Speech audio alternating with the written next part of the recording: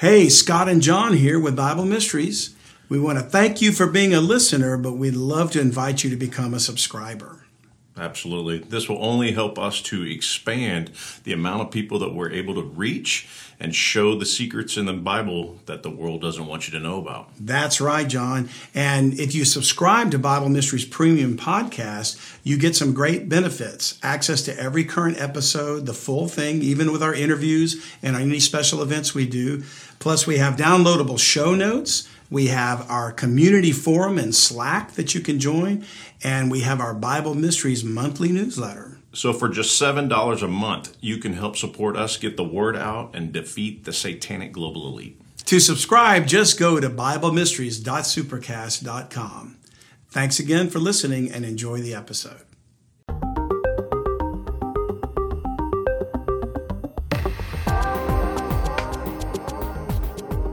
Welcome to Bible Mysteries. What if there are secrets in the Bible the world doesn't want you to know?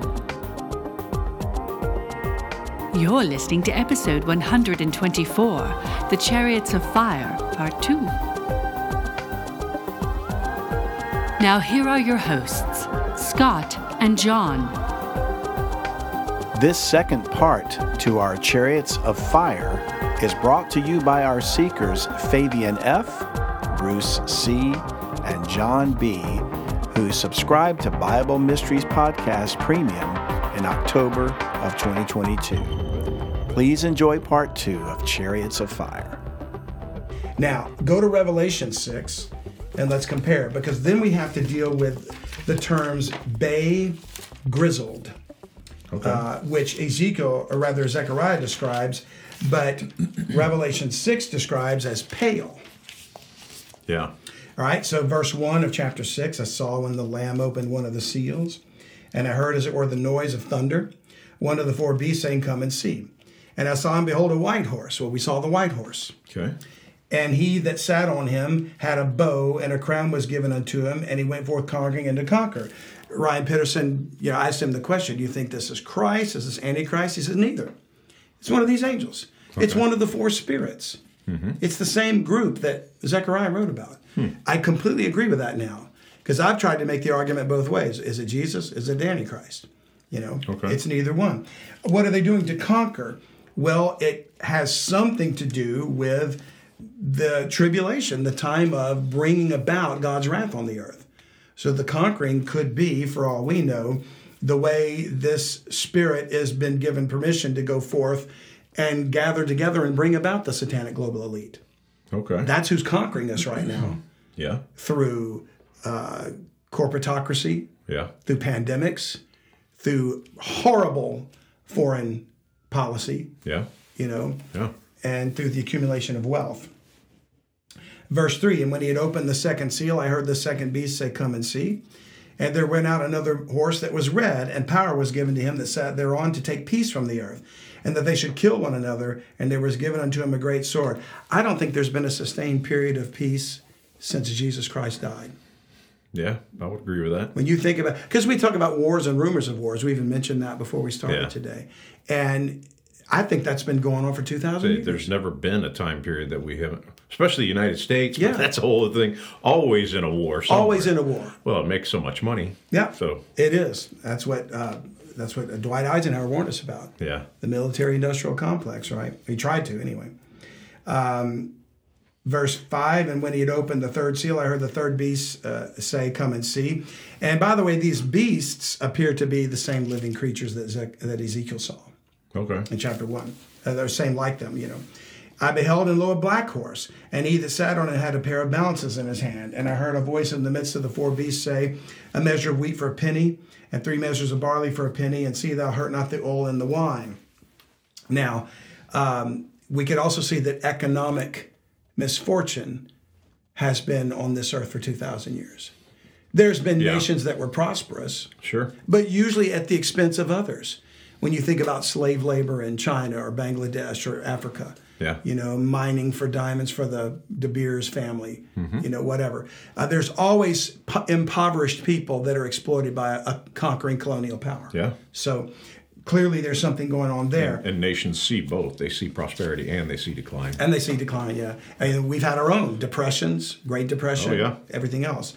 And by the way, hurting out the oil in the wine, I still contend that could be a reference to the power of the Holy Spirit and the doctrine of Christ operating through the world during this time. That in spite of the calamities, we're still preaching the cross. Oil and wine are symbolic of the Holy Spirit, and wine, Christ said you don't put new wine in old bottles. Yeah. Put them in new bottles. The new doctrine. He brought about the New Testament. Yeah. You know? Okay. So I think that could be referring to that. Because if this pertains to, it's been going on for 2,000 years, then oil, as we understand petroleum, didn't exist. Not until 18. No, we're talking anointing oil, right?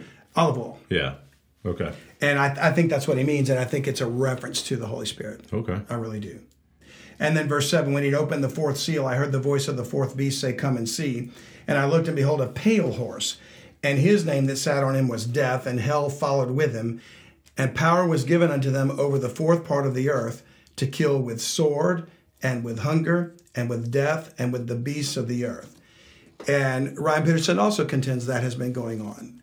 It's part of the beginning of sorrows. Okay. Certainly, war is one of the means why they've been killing with the sword. Hunger, just like we described, the three prior beasts, or horses rather, we're describing that, with death and the beasts of the earth. And the beasts of the earth could have something to do with either the satanic global elite or perhaps hybridization of Nephilim entities. Okay. Yeah, could be. They're described as brute beasts fit made to be destroyed later on in the book of Jude. So it could have something to do with that. And then we're not going to get into the other seals there, but these horses of Revelation, Ryan suggests, match Zechariah 6. I believe they do. The four spirits of God in Zechariah are perhaps these four angels, and they're horsemen probably riding chariots, horses pulling chariots. Yeah. Now, the thing about the grizzled and bay description of the fourth group of horses in Zechariah versus the pale horse in Revelation 6, grizzled means spotted or marked. Okay. Bay means dappled. What does dappled mean? Well, have you ever heard of a horse called a dapple gray? I think I know what you're talking about. Yeah, they're spotted horses. Yeah, it's like white and gray kind of mixed together. Yeah, kind of like I think there are dark dappled breeds, and of course we breed horses selectively now. In such ways that we can pretty much make any combination we want. You know, but historically, dappled horses are pale. Okay. Now, what's really interesting about the word pale in Revelation is it's literally the word for green in Greek. Right? Okay. Green. It's almost like if you take a spotted, speckled horse and the base color is a whitish color, and you put the gray in there, it could come with a greenish tint to me. Yeah. So I think it's the same color.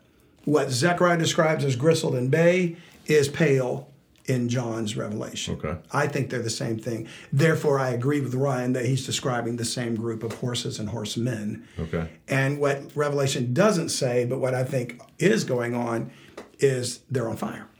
And I don't mean burning with fire as we understand it. Yeah. I mean back to this idea of a conveyance, a form of transportation somehow, right? Yeah. Now, go to Revelation 19. We don't know if these angels here being described in Zechariah or Revelation are the angels of God and good angels like they were in 2 Kings, the chariots of God in the mountains, right, to protect Elisha. But we do know that angels ride horses. The angels of God do, and so does Jesus Christ. Okay. Now you think about the creator of heaven and earth here, Jesus Christ. By him were all things made.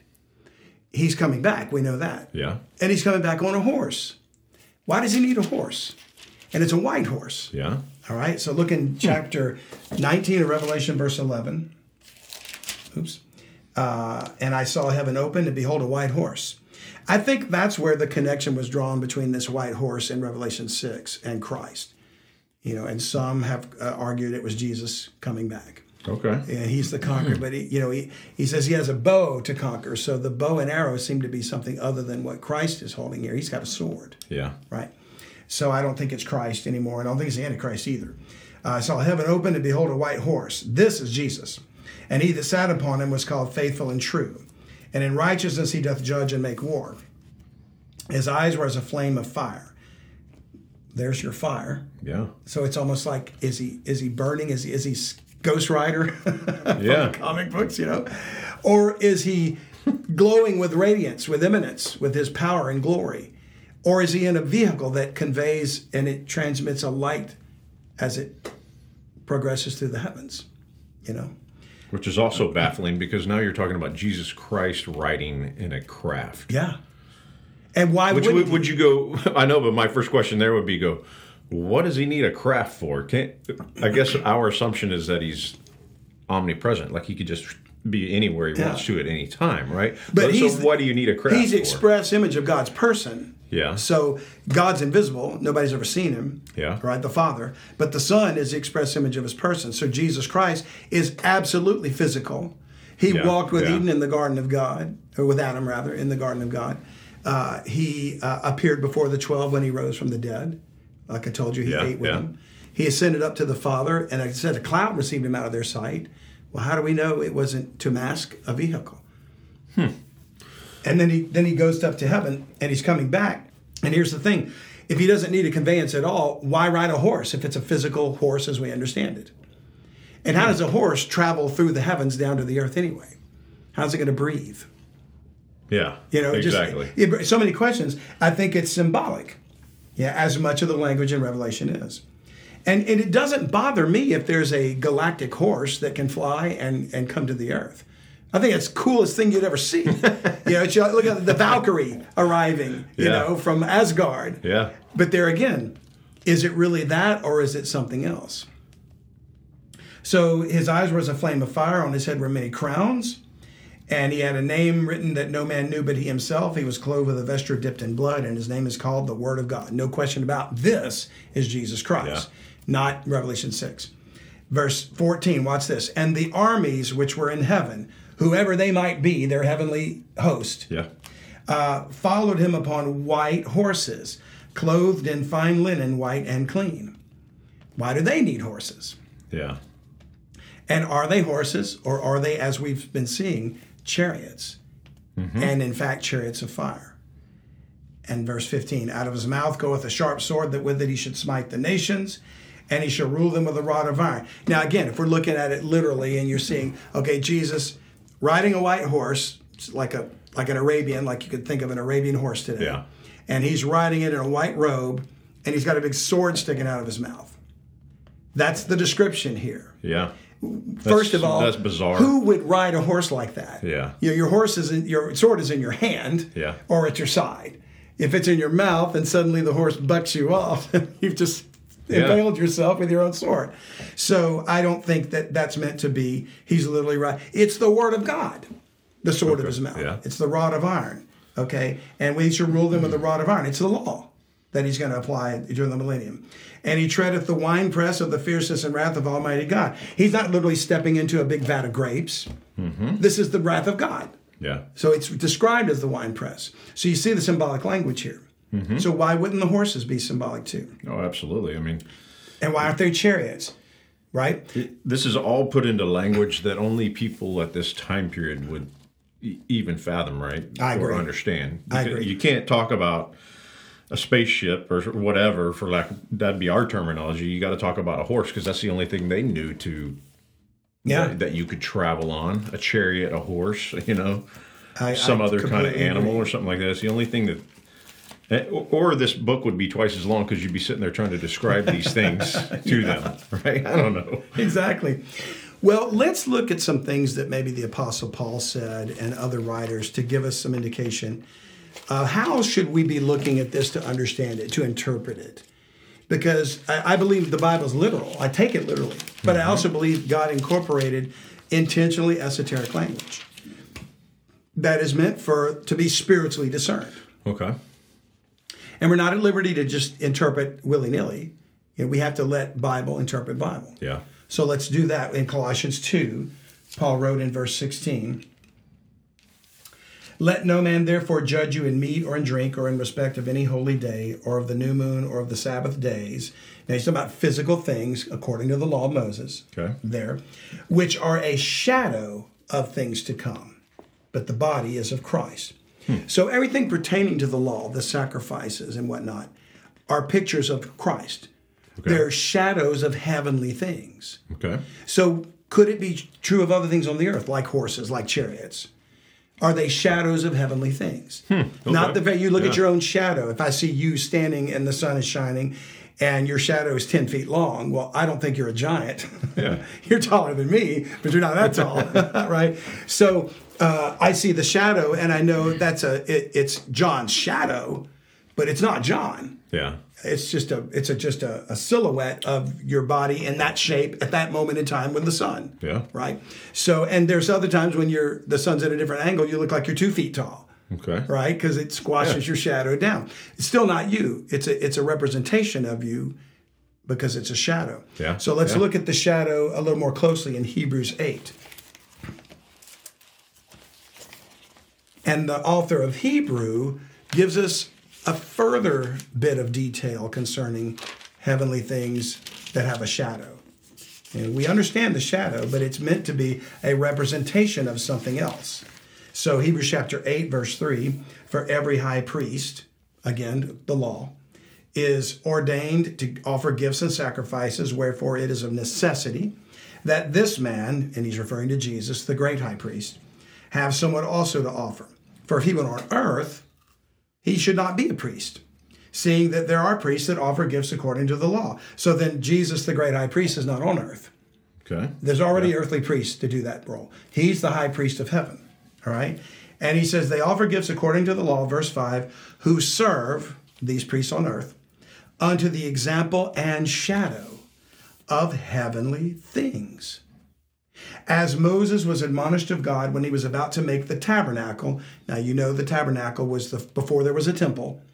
There was the mobile mass unit temple. Yeah. The tabernacle, right, that Moses built, according to God's instructions. And he said, for see, saith he, that thou make all things according to the pattern showed to thee in the mount. Now, why was it so important that Moses make the tabernacle according to the exact pattern that God gave him? Because it's a shadow of heavenly things. Okay. Yeah. There is a temple in heaven. It's in the city of New Jerusalem. Okay. And Moses was instructed to make it exactly because it's a shadow and picture of the real. It's not the real. It's just a facsimile. Yeah. But it's not and I don't believe that the temple in heaven is made of badger skins. Okay. Or even stone, Yeah. as we understood Solomon to make the temple, and cedar wood and everything else. Yeah. Yeah.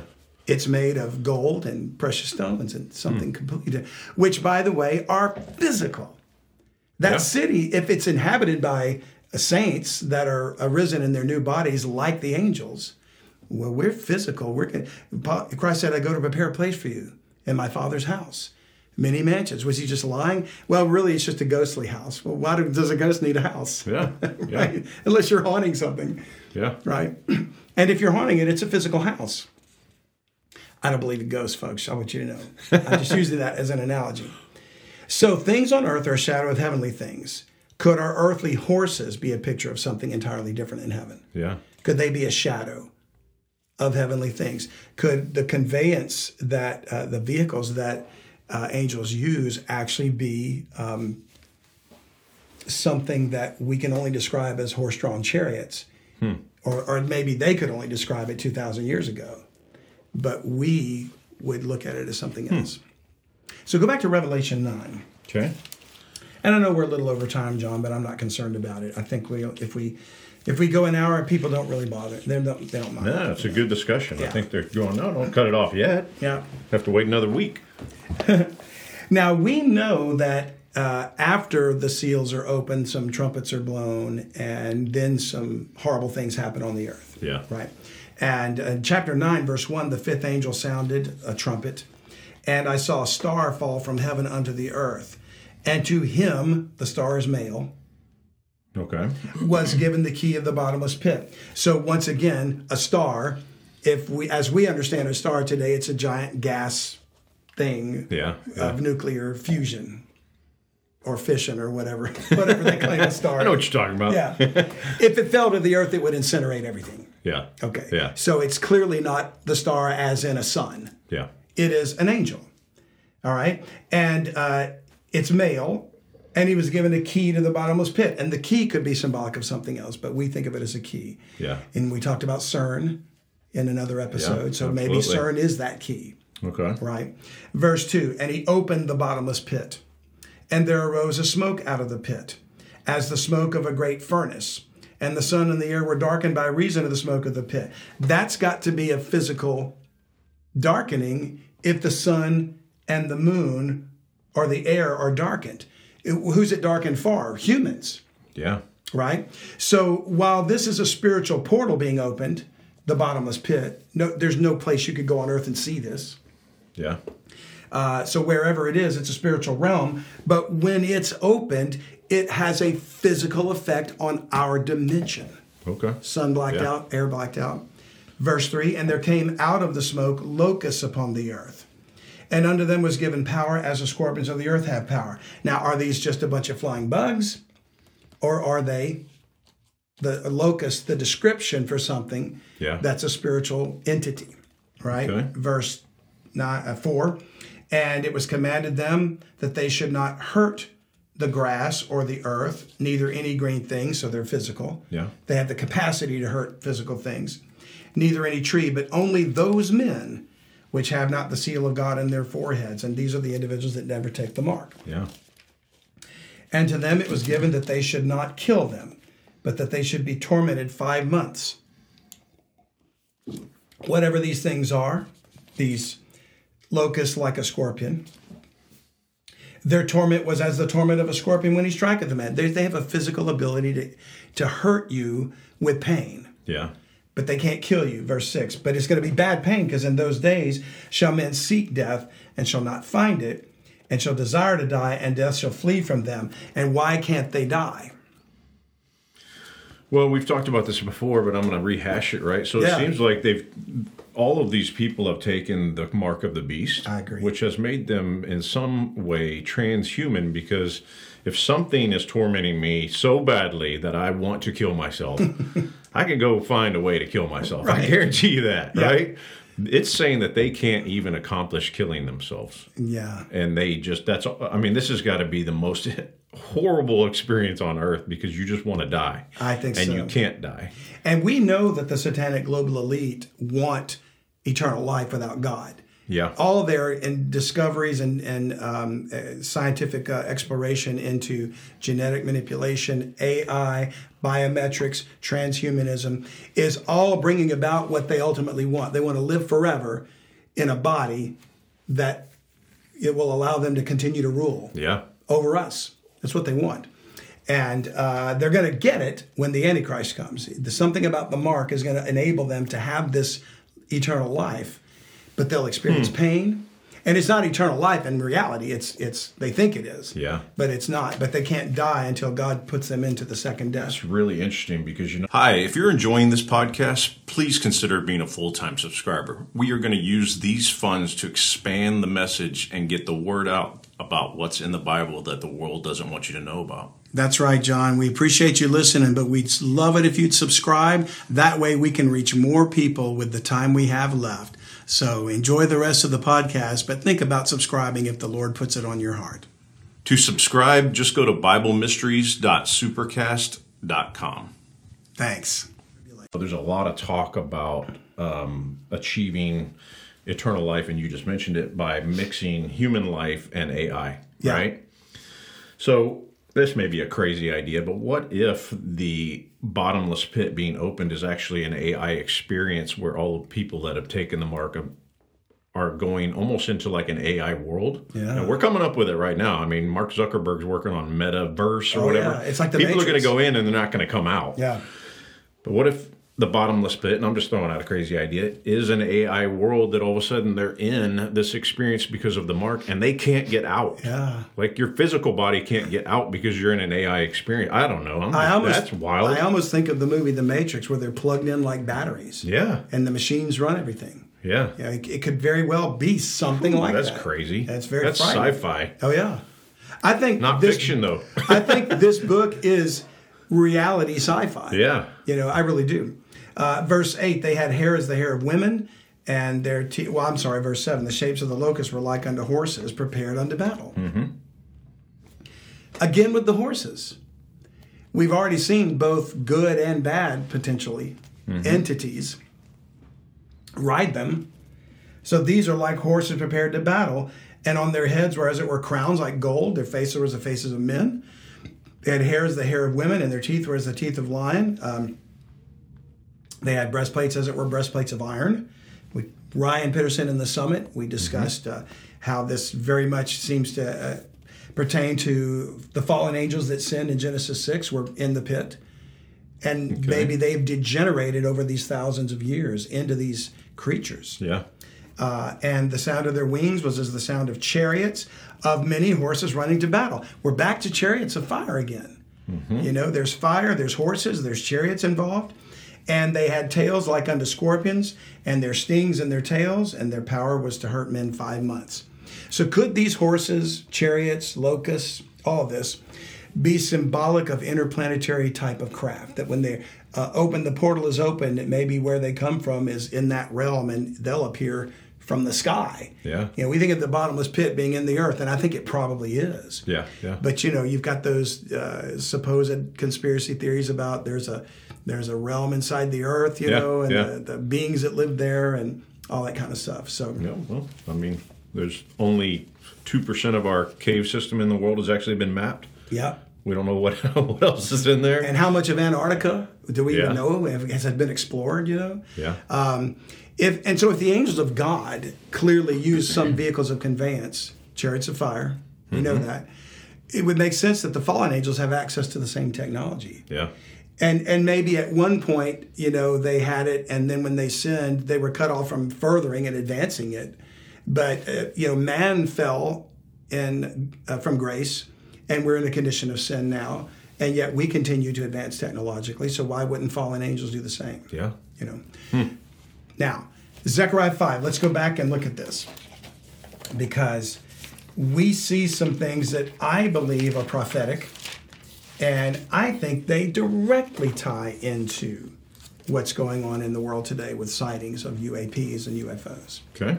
So Zechariah chapter 5, verse 1, then I turned and lifted up mine eyes and looked, and behold, a flying roll. So he looked up. So it's a flying roll. Now, a roll, so again, we're going to go to our Western way of thinking. Yeah. I'm from Louisiana, so I think like a dinner roll. You're thinking like a cinnamon roll? Yeah, a crescent roll. This is like a scroll, though. I'm thinking of a good old New Orleans po' boy, French market. You're getting hungry. Yeah. But the roll there is a scroll. Okay. It's a book. So back in the day when books were made, they were rolled up around a wooden pole of type, and then it's scrolled together. So it's cylindrical. Yeah. So some of these entities that we've spotted they have the shape of like a Tic Tac. Yeah, that's how they're described. Maybe that's like a Tic Tac or a cigar or something like that. Yeah. Maybe that's the roll here. And he said unto me, what seest thou? I answered, I see a flying roll. The length thereof is 20 cubits. Remember, a cubit is the length of elbow to middle finger. Yeah. About 18 inches. Okay. So we're talking a good 30 feet long, right? And the breadth thereof 10 cubits, or a good 15 feet wide. Yeah.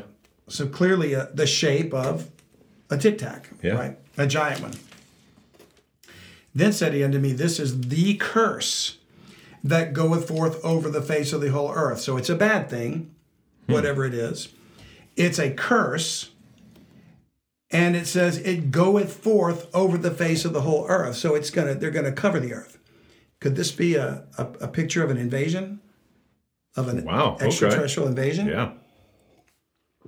For everyone that stealeth shall be cut off as on this side according to it, and everyone that sweareth shall be cut off as on that side according to it.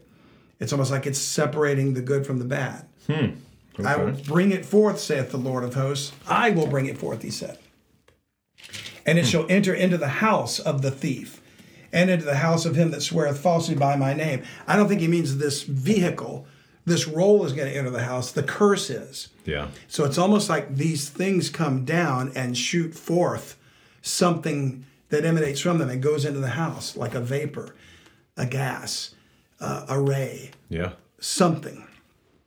Some kind of communication or something. Yeah, and it goes into the house of him that sweareth falsely by my name, and it shall remain in the midst of his house, and shall consume it with the timber thereof and the stones thereof, almost like it disintegrates the home of the person that sins against the Lord. So perhaps, this is related maybe somehow to the vaccine that turns people into transhumans. Maybe it's the means by which it's going to administer this. Who knows? Yeah. Maybe this is how the mark is going to be administered. Something to think about. Because again, scrolls don't fly. So this flying roll is the words, the description. It's a shadow of a heavenly thing. It's a symbolic writing. And then look in verse 5. Then the angel that talked with me went forth and said unto me, Lift up now thine eyes and see what is this that goeth forth. Again, he's looking up. Mm-hmm. And I said, What is it? And he said, This is an ephah that goeth forth. Now, ephah is a unit of measure. Okay. It's some amount. And it could have been translated as an amount to convert it, like the King James translator could have converted into whatever they used in their day. Okay. But they didn't. They left it. They gave it a Hebrew word, an English spelling. In other words, they transliterated it. They didn't translate it. So an ephah is a unit of measure. Yeah. But it says that goeth forth. Right. So when you think of it, this is a cup. Okay. It's a unit of measure. Yeah. 8 ounces, right? Mm-hmm. But literally, it's a container. Okay. So units of measure were measured to be put in containers. Okay. The ephah, once measured out, was placed into a basket or clay pot or something. Okay. And most often in the Middle East, the shape of that. Have you ever seen, like in India, when a snake charmer plays a flute? It's a stereotype, I realize. Yeah. But it's usually a flat, mushed basket, and a cobra comes out of it, right? Yeah. That's the ephah. Oh, okay. What does that look like today? A flying saucer. Yeah. Well, it has the shape of a tic-tac, maybe. Or cylindrical, like a round basket. Yeah. Like a flat, fat, round basket. Mm-hmm. Almost like a UFO. Mm-hmm. Okay? In my opinion. It goes back to translation again. And the terminology that they had. Exactly. Yeah. So we're trying to take symbolic language to apply it to a physical thing. And the best he can describe it is, because he'd never seen anything like this. Yeah. Zechariah doesn't know what a UFO, a flying saucer, there was no such thing as a saucer. Yeah, right? exactly. So he's using ephah. This is an ephah that goeth forth. He said, moreover, this is their resemblance through all the earth. So there's more than one. Every time they appear all over the world, the ephahs are flying. And behold, there was lifted up a talent of lead. Talent is another measure. And this is a woman that sitteth in the midst of the ephah. It's definitely a vehicle of some kind. If a woman is sitting in it, it's a means of conveyance. We know it's flying. We know it goeth forth. It's a vehicle. And there's a woman in it. And he said, verse 8, this is wickedness. And he cast it into the midst of the ephah, and he cast the weight of lead upon the mouth of thereof, almost like a lid. Okay. The weight of lead, it's almost like it's metallic. Yeah. So it's almost like they're closing the top of it, Then I lifted up mine eyes and looked, and behold, there came out 2 women. And the wind was in their wings, and they had wings like the wings of a stork, some sort of angelic type creature. Yeah. And they lifted up the ephah between the earth and the heaven. So it's like horses pulling a chariot. Yeah. Chariots of fire. Well, these winged women lift up the ephah. That's how it travels. Maybe they're the symbolic of the spirit of propulsion or something. I don't know. And they lifted up the ephah between the earth and the heaven. So it's up high. Yeah. Then said I to the angel that talked with me, whither do these bear the ephah? Where are they taking it? And he said unto me, to build it an house in the land of Shinar, and it shall be established and set there upon their own base, the same place where the Tower of Babel was built. And is Shinar, is that Iraq, Iran I think area? Iraq, yeah. So if the ephah is in the shape of a flying saucer, it appears that they may descend at some point when there's the invasion and set up headquarters in Shinar. Babylon. It's the same location, I believe, probably of the Tower of Babel. Now, go to Daniel 12. We're going to wrap this up. Because here an angel speaking to Daniel is telling him to seal up a book. And when we discussed this at the debriefing summit, Ryan believes that the book that Daniel sealed here is the book that was in the hand of God when Christ, the Lion of the tribe of Judah, took it out of his hand to open the seals. Okay, yeah. So we're back to those seals again, and what came out of the seals? The horses. The same horses in Revelation 6 that were in Zechariah 6. So Daniel 12, look at verse 4. But thou, O Daniel, shut up the words and seal the book, even to the time of the end. Many shall run to and fro, and knowledge shall be increased. Now, I've always thought of the time of the end as the time of tribulation. Mm-hmm. I now have a better understanding of it from Ryan, I think, that the time of the end has been going on for 2,000 years. Okay. The seals began to be opened. We've been in the beginning of sorrows for 2,000 years. Yeah. Paul said we must through much tribulation enter into the kingdom of God 2,000 years ago. And he didn't mean the wrath, the great tribulation. He meant persecution, affliction, sufferings now. Yeah. That Christians have been going through forever, since the 12. Yeah. I mean, our perception of the end times is 10 years, right? Yeah. But, I mean, as we know, a day to the Lord is 1,000 years, right? Well, Absolutely. then you have 2,000 years since the death and resurrection of Christ. Well, then you're saying it's been going on for 2,022 years. Or 2 days. 2 days. Or 2 right? days as to God, right? Exactly. So, shut up the book, he says, seal the book, even till the time of the end. Many shall run to and fro, and knowledge shall be increased. And the running to and fro makes me think of what are these horses and the chariots told to do? Walk to and fro. Yeah. All right. Then I, Daniel, looked, and behold, there stood other two angels, I would assume.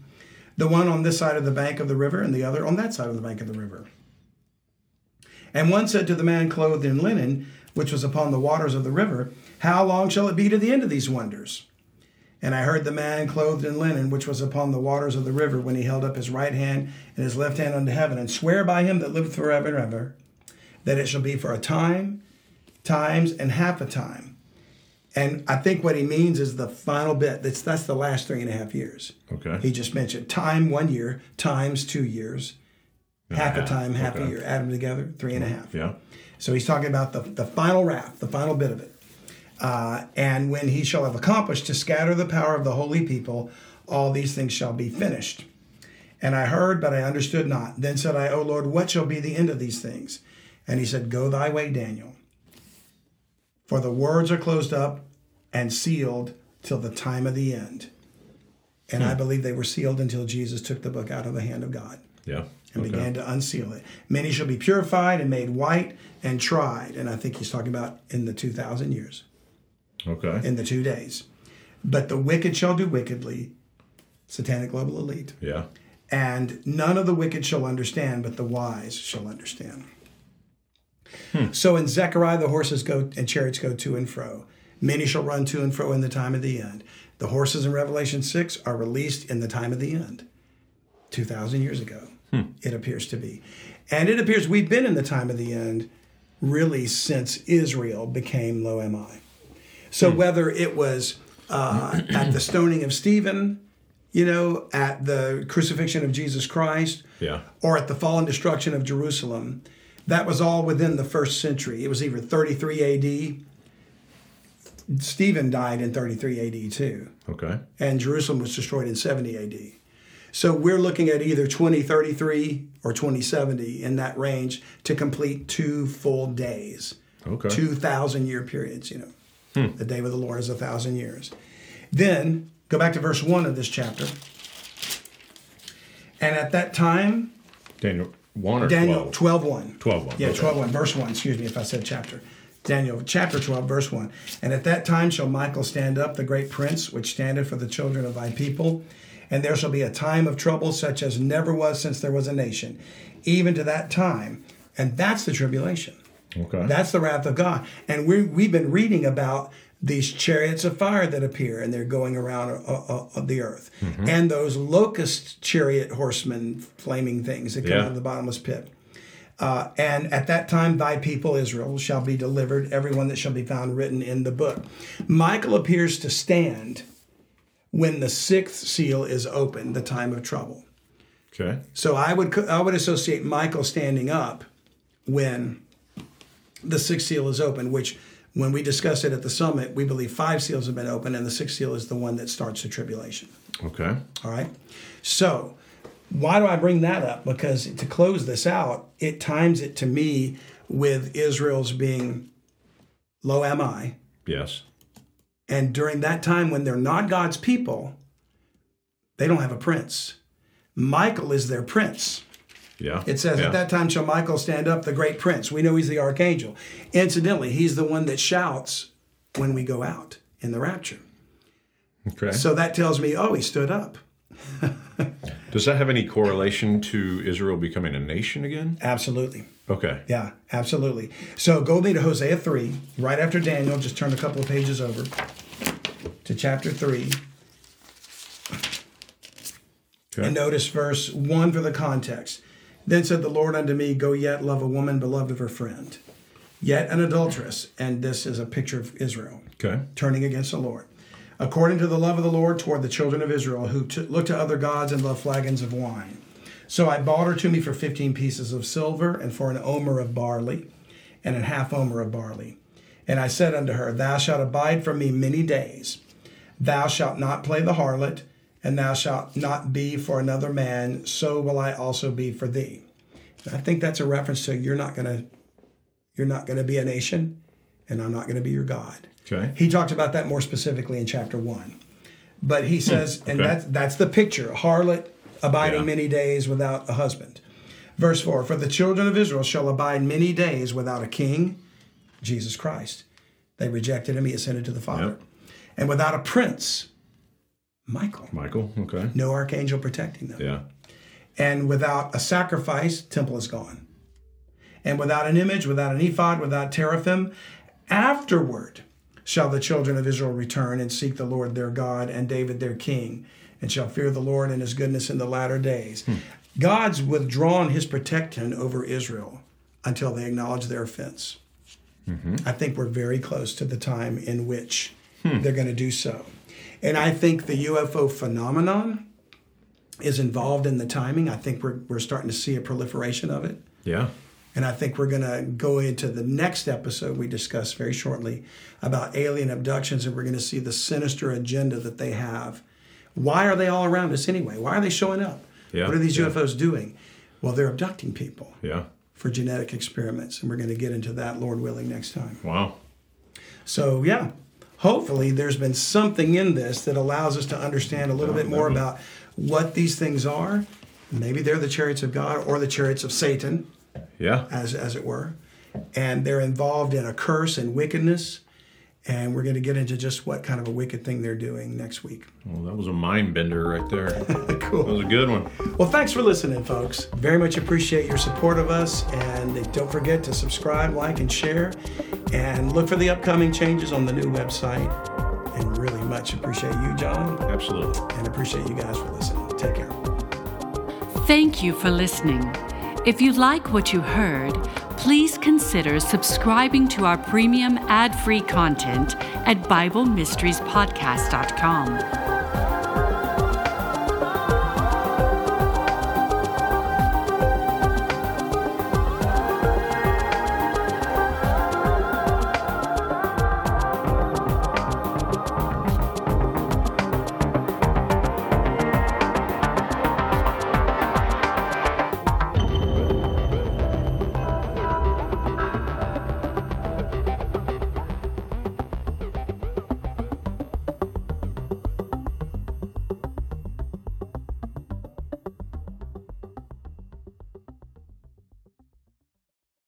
Hey, thanks again for listening. We hope you've enjoyed this podcast episode, and we so much appreciate you sharing with others and your friends and tell them about the show. And we'd also love it if you'd one more time consider joining Bible Mysteries Premium Podcast as a subscriber.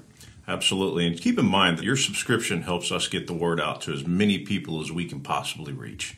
So we appreciate you partnering with us. Don't forget, it's BibleMysteries.supercast.com. And thanks again for joining us today.